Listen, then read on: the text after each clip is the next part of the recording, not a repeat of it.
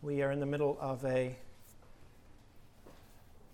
series of messages on life in the Spirit, living as possessors of God's Holy Spirit. The Scripture speaks to us frequently in the New Testament about a concept that Christians have given the name union with Christ.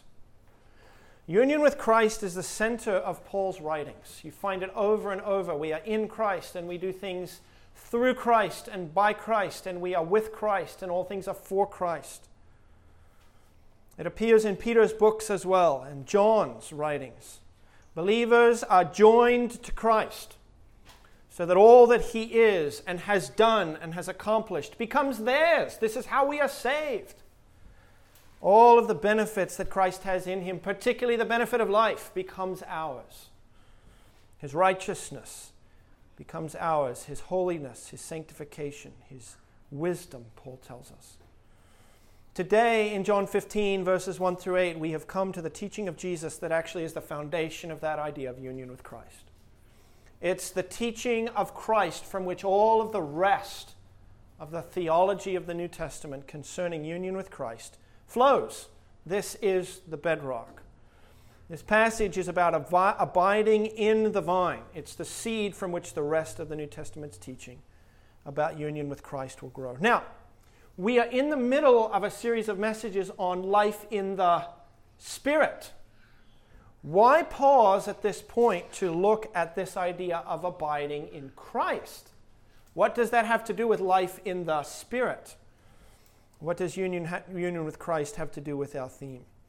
And the answer to that question is given to us in Romans chapter 8, verses 9 and 10, and you can go read these verses later. They are very enlightening.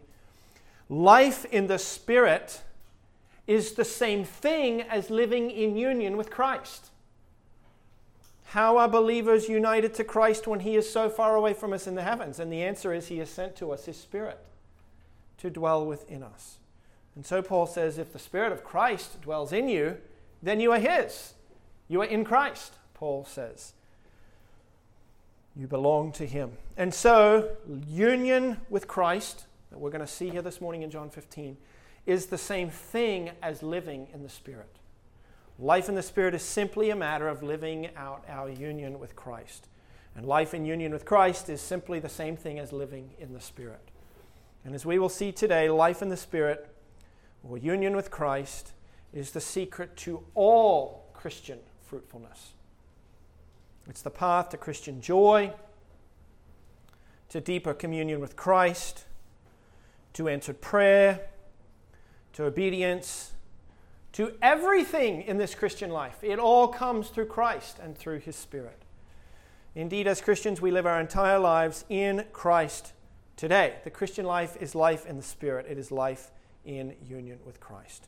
Now, we've parachuted into John's Gospel here in John 15 at a very critical point in what John is trying to tell us here through the inspiration of the Holy Spirit. Jesus has just announced in the previous chapters that he's leaving. He will return to glory with the Father. He says that time when he leaves will come quickly. And to this point, the disciples have lived for 3 years in the shadow of this rabbi from Galilee. They have watched him perform the works of God, raising the dead. He has shown them the Father's love for this world. He has fulfilled all righteousness. And to this point, they've only merely been following him and watching and looking on. They have been watching as he has loved and fulfilled all righteousness. But now he is returning to heaven. How will they follow him now? What is the essence of being a follower of Jesus Christ when he does not walk this earth? And Christ's teaching here is the basis upon which the entire Christian life proceeds. This is what it means to be a Christian. This is what it means to follow Jesus Christ today. So we will read these verses, and we'll just take them and look at each section of the passage, the first 8 verses, and then we're going to come back together and answer a few questions and put it all together, okay? Let's look at verse 1. I am the vine, the true vine, Jesus says, and my Father is the vine dresser. Christ here declares himself to be the true vine, In saying, I'm the true vine, he's obviously contrasting himself with some other vine that is not the true vine. And we find out what that vine is in Isaiah 5, and you can go and read that, Isaiah 5, 1 through 11, later on. We're not going to take the time to do that today. But if you do read that passage, you will see what Christ means when he says, I am the true vine, and my Father is the vine dresser. He is the one, Christ is the true vine in distinction to Old Testament Israel under the Mosaic covenant. Israel was the previous vine, he says, but what kind of vine did she turn out to be? We've looked at this in Deuteronomy. Not a very fruitful vine, right? Driven into captivity. And just as in John 15, where he says, my Father is the vine dresser, so also in Isaiah 5. Isaiah says that God is the vine dresser. He's done everything that is possible in hopes of cultivating a crop of righteousness. Despite God's work to do everything that was required to ensure Israel's fruitfulness, she didn't produce anything of value. God had done everything possible to ensure that she was positioned for success, but instead Israel brought forth wild grapes. And God's response, he says in Isaiah 5, is to remove the hedges, to set the ravenous Gentile nations upon Israel as a pack of dogs who would destroy that vineyard. And that's what we see. The Assyrians, the Babylonians destroy that nation and carry them into captivity. So, when Christ says here, I am the true vine, what does he mean by true? He can only mean that he is the true vine and that he's going to bear fruit where Israel has failed to. And that's what the rest of the passage in John 15 here is dealing with, the bearing of fruit. How is it that Christ will bear fruit where Israel failed to? Well, look at verses 2 and 3. Every branch in me that does not bear fruit, he takes away. And every branch that does bear fruit, he prunes that it may bear more fruit. Already you, referring to the 12 apostles, 11 apostles, already you are clean because of the word that I have spoken to you. Christ is the true vine, but every vine has branches, he says. And Christ speaks in verse 2 of two different kinds of branches. Notice them. Every branch in me that does not bear fruit. And later on in the verse, every branch that does bear fruit. And in both cases, he, the vine dresser, he responds to the branches according to their fruitfulness. He takes away those branches that do not bear fruit. And those branches that do bear fruit, he prunes them to increase their productivity. And these statements are dramatic. One involves the ominous statement that the branch will be taken away. And the other involves the painful process of pruning. And Jesus interjects in verse 3 a reassuring word to his 11 apostles who are gathered round him. You're already clean through the word that I've spoken to you. In other words, do not fear that the vine dresser will remove you. My words have had their effect upon you, and you are clean branches, prepared now to bring forth fruit. So these first two verses, verses 2 and 3, show us that the vine dresser removes unfruitful branches from the vine, and that he works to bring about the greater measure of fruitfulness from the remaining branches. And in view of these dramatic realities in verses 2 and 3, it seems critical then that we know how fruit is produced. If he takes away the branches that don't produce fruit, how does production of fruit occur? How can the 11 branches that are positioned around him bear fruit? Well, notice verse 4, and right in the middle of the verse, you see the word as the branch. Christ here sets up a comparison for us to help us understand what bearing fruit looks like. He exhorts the disciples in verse 4, abide in me. Why? Because think about a vineyard. The branch cannot produce fruit by itself unless it abides in the vine. And neither can you produce fruit unless you abide in me. The disciples had seen the vineyards as they'd approached Jerusalem just days earlier, bringing forth fruit. It wasn't a bunch of disconnected branches that were bearing those wonderful clusters of grapes. It was branches attached to vines that brought forth fruit. And just as those vines, so also in Christ. Let's look at verse 4 at the comparison carefully. Verse 4, as the branch, just as a branch does not bear fruit by itself unless it abides in the vine, so the other side of that comparison, neither can you bear fruit unless you abide in Christ, the true vine. And in verses 5 and 6 then, Christ makes clear exactly what the vine and the branches are in the comparison. He shows the significance to this vine picture to what it means for us to bear fruit. And he begins by telling us who's who. He says, I am the vine, you are the branches. And just as the branch cannot bear fruit apart from the vine, so you cannot bear fruit apart from me. And this is why he exhorts us to abide in him. Bearing fruit is impossible unless you do. In verse 5 then, I'm the vine, you're the branches. Whoever abides in me and I in him, he it is that bears much fruit, for apart from me you can do nothing. This verse focuses on those branches who do abide in Christ. He that abides in me, you see that, I'm the vine. Whoever abides in me and I in him, that one is the one who bears much fruit. And verse 6 then focuses on those branches that do not abide in Christ. If a man does not abide in me, he is thrown away as a branch and withers, and the branches are gathered, thrown into the fire, and burned. So, second half of verse 5, the branches which abide in Christ are the ones who bring forth the fruit. Why? Because apart from the vine, fruit bearing is impossible. That's a humbling reality. Can you face that? Without me, you can do nothing. Cut a branch off a vine, lay it on the ground. How much fruit will it produce? A little bit on its own, it can do a little bit, but if you attach it to the vine, well, there's a whole lot more. Apart from me, you can do nothing, Christ says. How much we need him if we are to bear fruit. And we'll look at what that means, abiding in Christ, in a little bit. Verse 6, in contrast, those branches that do not abide in Christ, here's the other side of the comparison. Those branches are thrown away, they wither, men gather them, they are cast into the fire and are burned.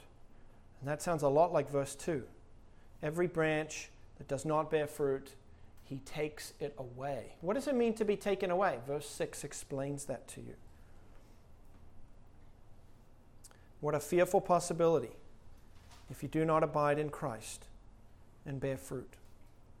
And verses 7 and 8 will be the primary focus of our time together this morning, so we'll examine them in more detail later. But these verses show us what it means to abide in Christ and what this fruit is that we bear when we do. Okay, we understand the comparison, I think, between vines and branches and fruit and Jesus Christ and his followers and the fruit. But what is Jesus saying to us here? There's two questions we need to answer first, and then I think we can make sense of what Jesus is saying to us here, okay? Here's the first question. What is the fruit that the branches bear when they abide in the vine? What is the fruit to be born? Turn back 2 chapters to verse 35, and for about the next 15 minutes, we'll be looking at chapters 13, 14, and 15 really closely. And if you will follow carefully, I think that chapter 15, verses 1 through 8 will make a lot of sense when we get done.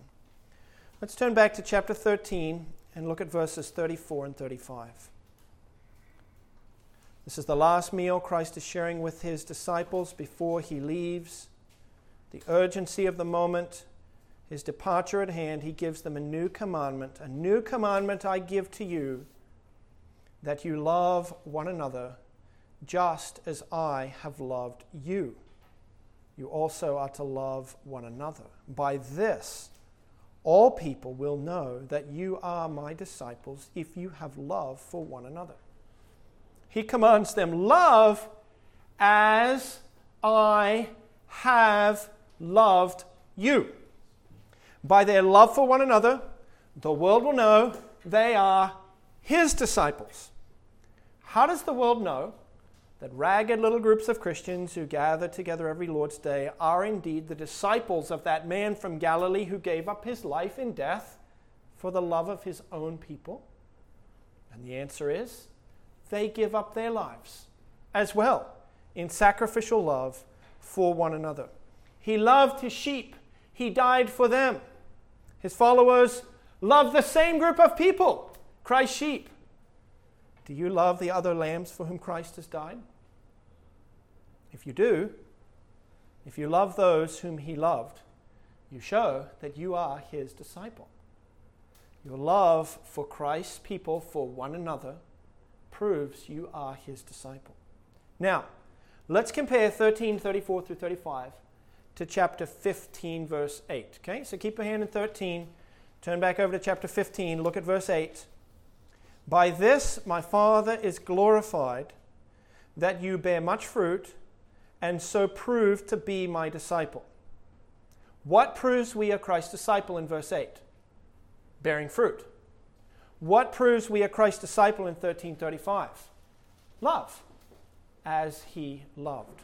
So what's the fruit? Love for one another. And Paul says that to love is to fulfill the whole law. Listen to Galatians 5:13. For you were called to freedom, brothers. Only do not use your freedom as an opportunity for the flesh, but through love serve one another, because the whole law is fulfilled in one word: you shall love your neighbor as yourself. Why does loving fulfill the whole law? And the answer is, Christ said, because the two greatest commandments, to love God and to love your neighbor, those are the two on which all the other commandments hang. To fulfill them is to fulfill the entire rest of the law. And if we truly loved God with all of our hearts, and we truly and consistently loved our neighbors as ourselves, what law would you have failed to fulfill? Can you find one? There is no law to love yourself, but those two categorize everything else. Love fulfills the law. And so, in John 15, we find that Christ is the true vine in contrast to Israel.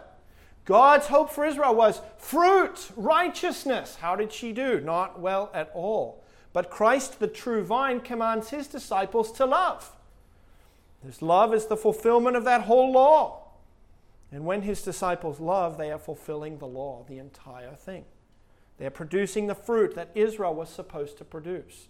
Christ and his people as vine and branches then succeed today where Israel failed. So the fruit to be born is love. But bearing this fruit depends upon whether or not we abide in Christ. See that in verse 5? I'm the vine, you are the branches. Whoever abides in me and I in him, he it is that bears this fruit. Because apart from me, you can do nothing. So how does abiding in Christ produce the fruit of love? This is our second question that we need to look at. How does abiding in Christ produce fruit? Well, look at verse 4. John 15, verse 4. Abide in me, and I in you. There's two phrases there. Abide in me, and I in you. The second one doesn't have a verb or an action word, right?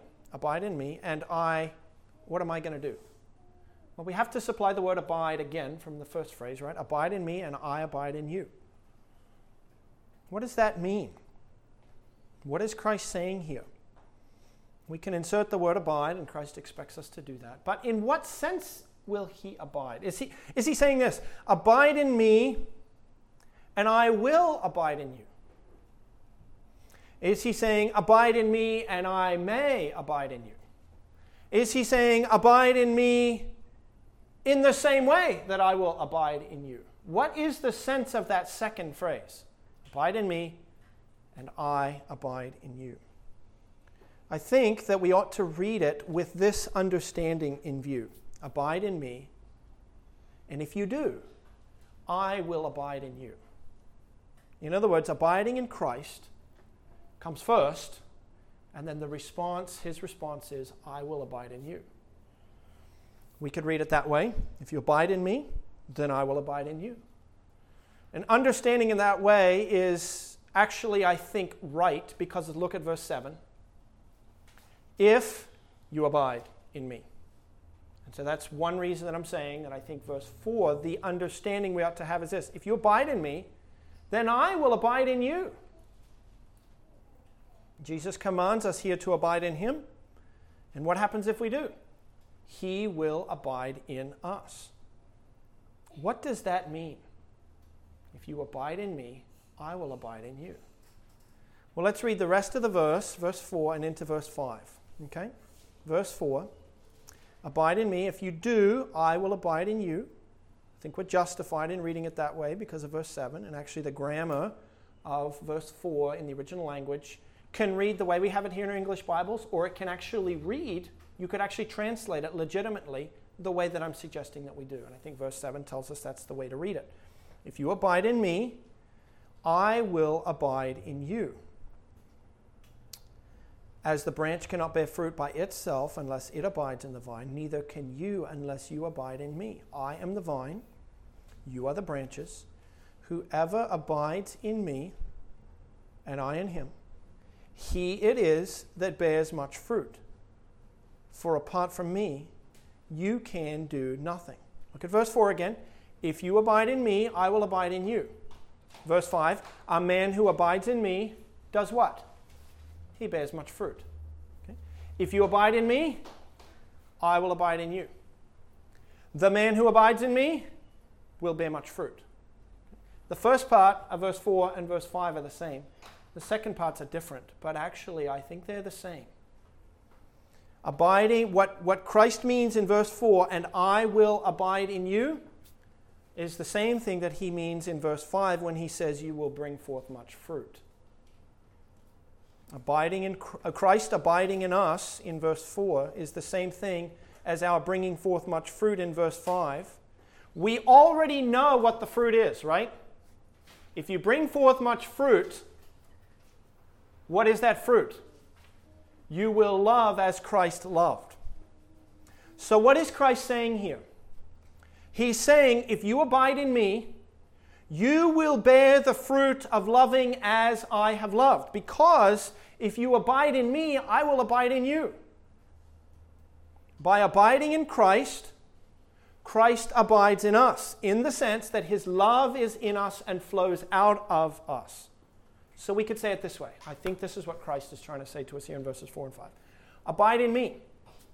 And I, if you do, with all of my life-giving sap and vigor of the vine, if you abide in me, all of that will abide in you. My sap and vigor and life will flow through you. I have loved, and it will come out of you in fruit as well, if you abide in me. How do we come to love as Christ loved? Only if he is in us and we are in him, and we then bear fruit from the vine. Then we love as Christ has loved. When Christ says to us, love as I have loved you, is that merely imitation? Oh, I saw what Jesus did. Yeah, I have to do that too. I think I can probably do that. Do what he did. No. In fact, it's the vine that produces this fruit through us. You cannot bear it unless you abide in the vine and the vine in you. But as we abide, he abides in us in the sense that his life of love lives in us and overflows to those around us, so that we love others as he loved. And therefore the love and the fruit that comes out of us actually begins in the vine. And as he is in us, this is how it comes about, as we abide in Christ. So, how do we abide in Christ then? This is our last question. How do we abide in Christ? What does it mean to abide in Christ?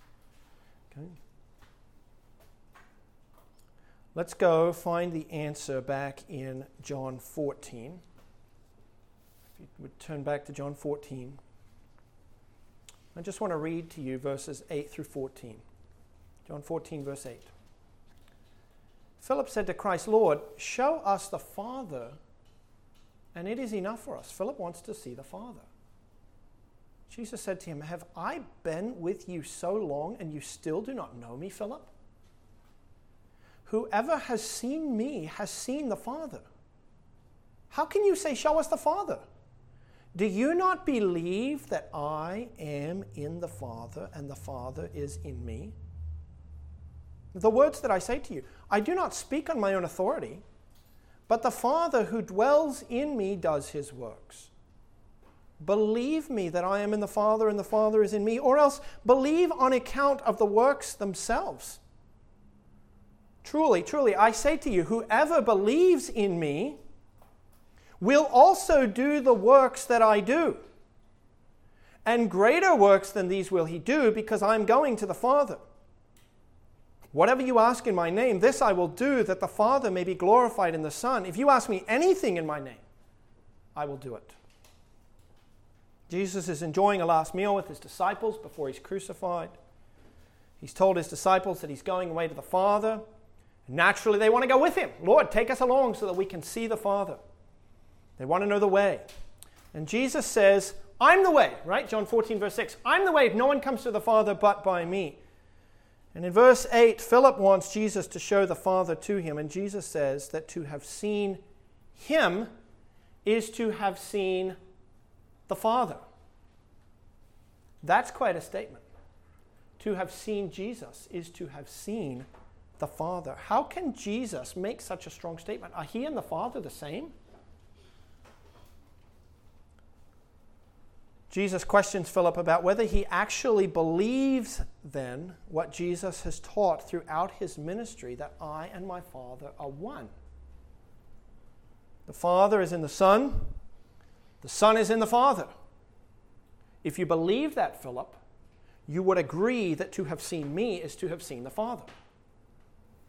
Now, I want to pause and observe that in verse 10 and verse 11, Jesus' language, "I am in the Father and the Father is in me," sounds an awful lot like "abide in me and I in you." You see that? Very similar. Christ's relationship to the Father and our relationship to Christ are given to us in the same terms. So in what sense is Jesus in the Father and the Father in Jesus? If we could figure that out, I think it would shed some light on in what sense must we abide in Christ and Christ in us. Jesus gives us the answer to what that means, "I'm in the Father and the Father's in me," in the second half of verse 10.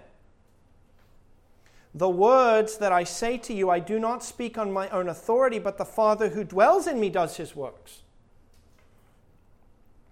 Jesus says that the words that they hear, that they think are Jesus' words, are actually whose words?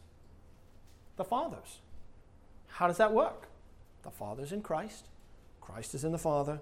That means the Father is the source of the words that Christ is speaking. And that means to have seen Christ, to have heard Christ, to have seen his works, was to see whose works? To hear whose words? The Father's, because the Father is in Christ. Similarly, the works that Jesus do testify to the same phenomenon. These are not merely the works of Jesus of Nazareth that we see him doing. His works are not merely human works, they are divine works. So believe Christ's words, that he's in the Father and the Father is in him. He's not just an ordinary man walking around. There's something in him, the Father, that is producing these divine works and these divine words. And then Jesus says this in verse 12, "Truly I say to you, whoever believes in me will do also the works that I do." How will that happen? Look at verse 13. "Whatever you ask in my name, this I will do, that the Father may be glorified in the Son. If you ask me anything in my name, I will do it." Whatever you ask, I will do. When Jesus ascends to his Father, his followers will ask him to do things, and he will do them. But, verse 12, they will be the ones doing them. You will do the greater works, but you'll ask me, and I will do them. So, Philip, do you understand what Christ is saying here? All of this is to the glory of God the Father. There is a chain that Christ is giving us here in John 14. Jesus' works and his words are actually the Father's works and words, and they're coming out of him because the Father is in him. And thus to see Jesus is to see the Father. So Philip, how can you say, show us the Father? To have seen Jesus at work was to see the Father at work. To have heard him speak was to hear the Father speak. All of this is founded on the fact that the Father is in the Son. So what if the Son were in you? Father and the Son. What if the Son were in you? Jesus says he's returning to heaven, but he promises to send them another helper to be with you and to be in you, he says in John 14. This helper is the Spirit of God. And Paul says, if the Spirit of Christ dwells in you, then Christ is in you. So in promising to give them the Spirit, he's saying what? I'm going to be in you. The same way the Father is in me. And by this arrangement, Jesus says, you'll do greater works than I've done. And all of this, verse 12, will be so that the Father is glorified. The Father is in Christ. Christ sends his Spirit in us. We do the works of Christ. The original source and spring is the Father, so that the works that we do actually reflect back then on the original source and spring, the Father. There is a chain. With that understanding now, let's go back to John 15, and I think this will make sense, verses 7 and 8. Verse 7. If you abide in me, the way that I abide in the Father.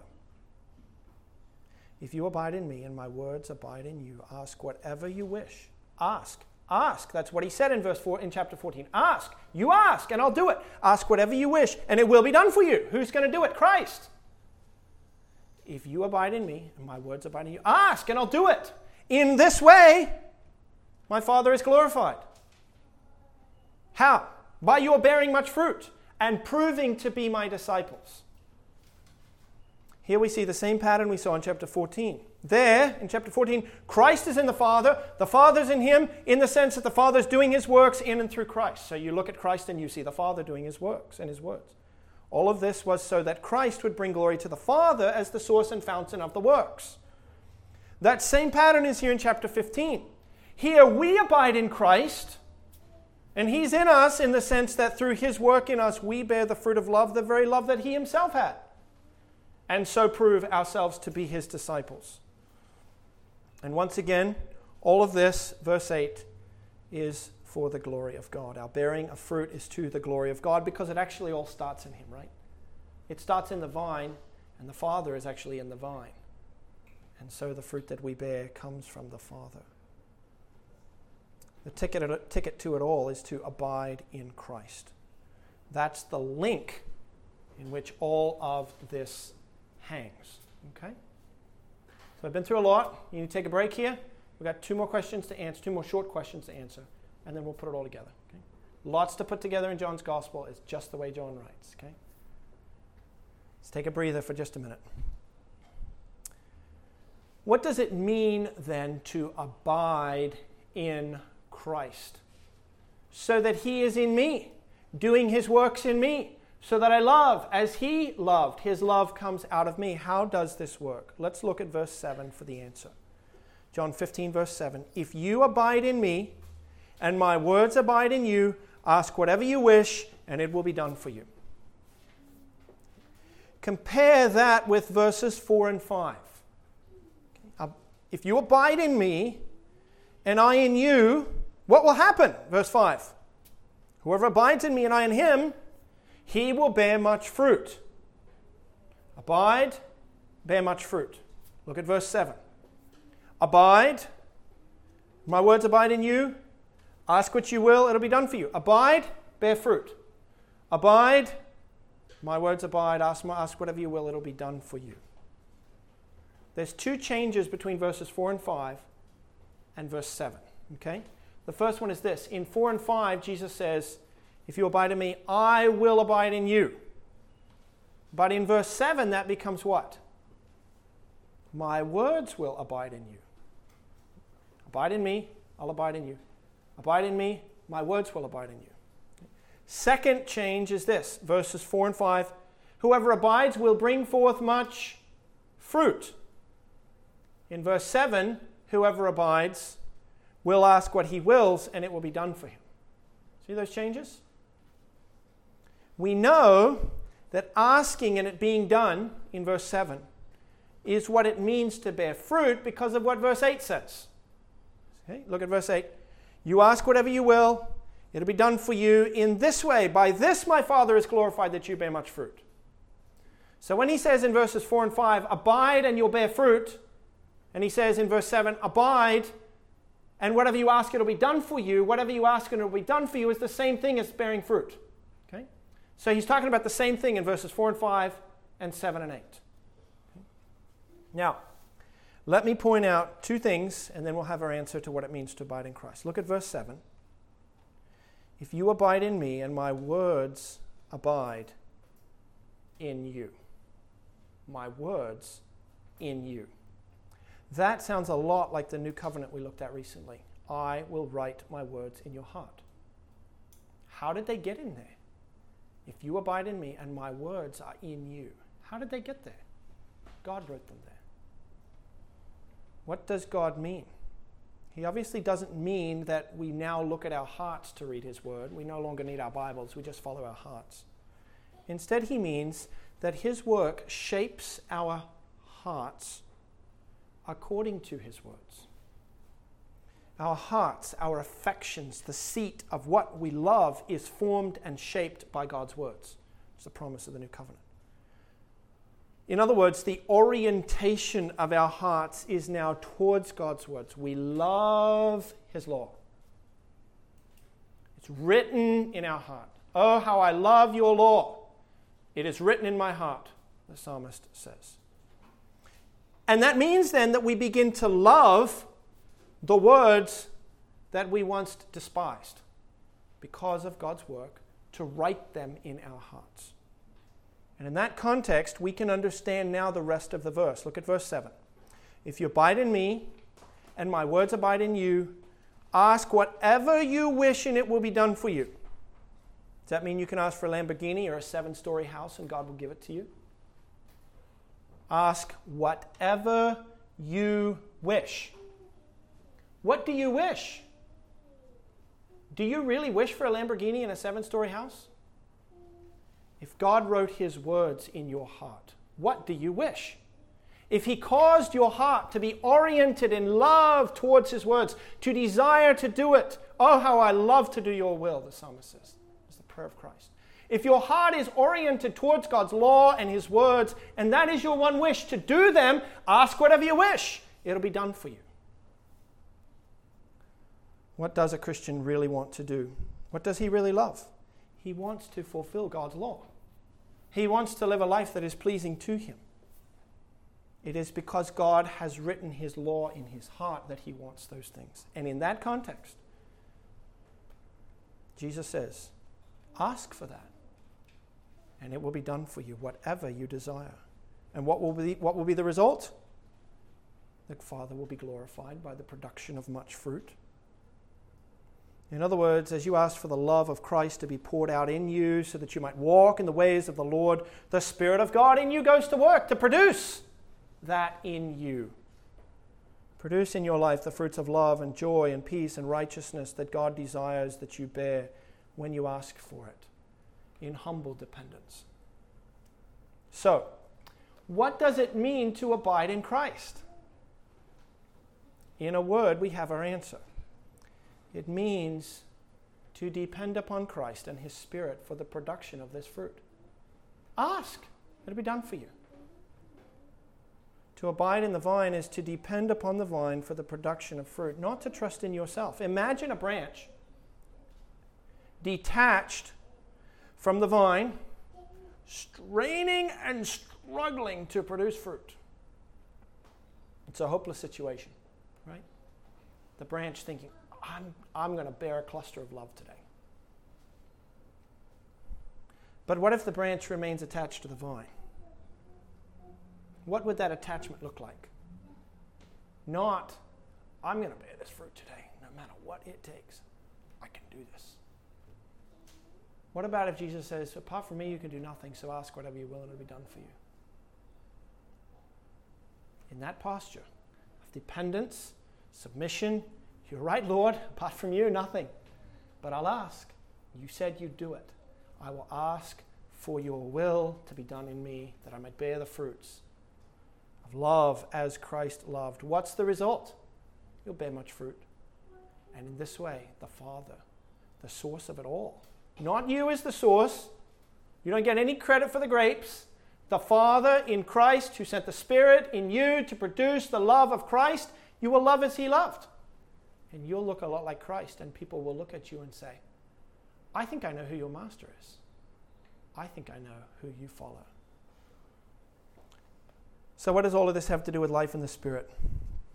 Well, how does Christ produce his fruit in us?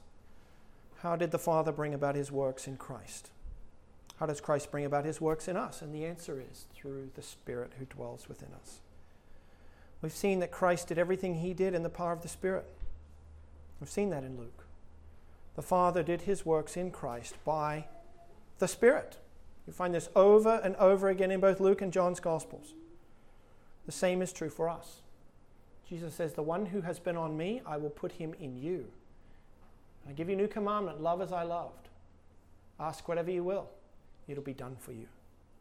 So our responsibility is to walk dependently upon Christ and his Spirit.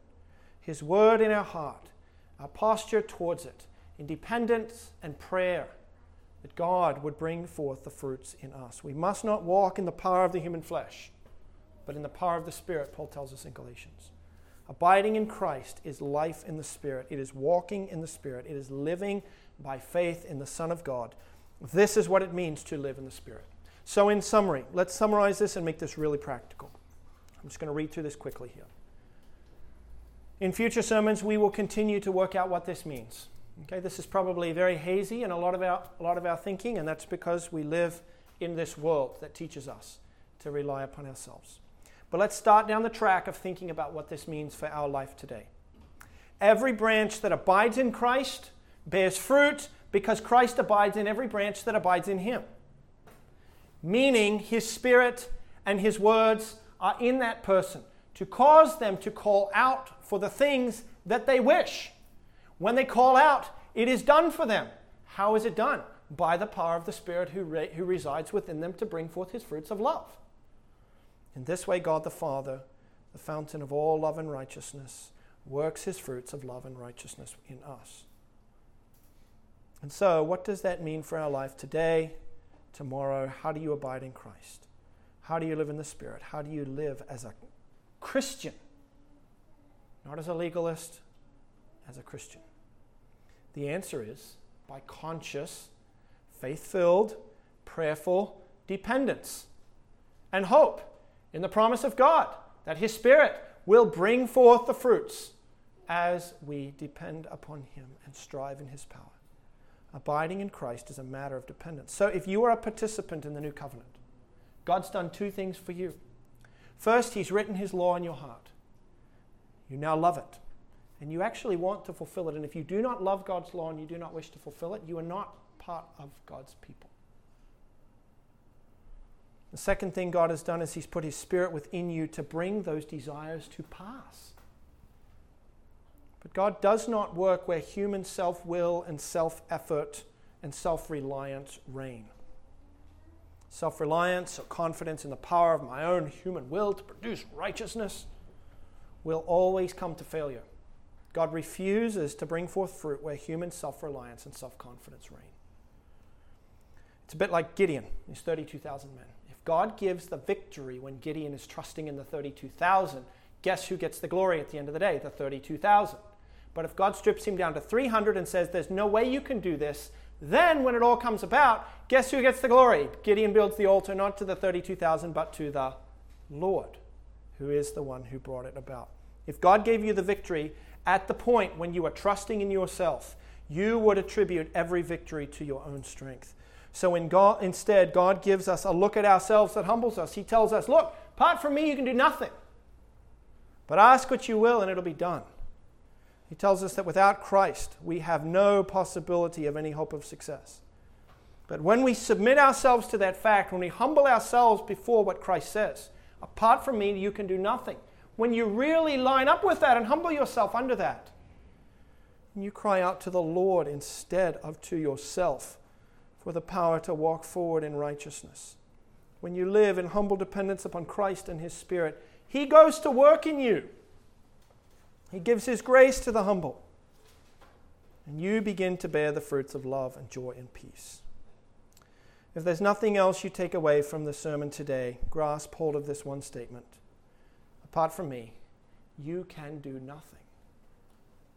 And let that humble you down to the dust. When you are on your face before the Lord, then you're in a place where the Spirit of God can go to work. Abiding in Christ is a matter of being humbled every day by this truth and turning your gaze upward to Christ and His Spirit in dependence and prayer for the production of this fruit in you, and then walking forward in that dependence, not in self-reliance, but walking forward in God, Christ, Spirit dependence. That is abiding in Christ. And if you do abide in Him, He will abide in you and He will bear His fruits in you. His life of love will flow through you out into the fruits of love in your own life. And in that way, you will prove yourself to be Christ's disciple, and God the Father, the fountain of all love, will be glorified. Can you submit yourself to these things and yield to them? Will you humble yourself before this, what Christ says to us? Will you stop striving for righteousness in the power of your own strength and start fighting for holiness in the confidence that in your weakness He is strong? This is what it means to live in the Spirit. And we'll chase that some more in the future.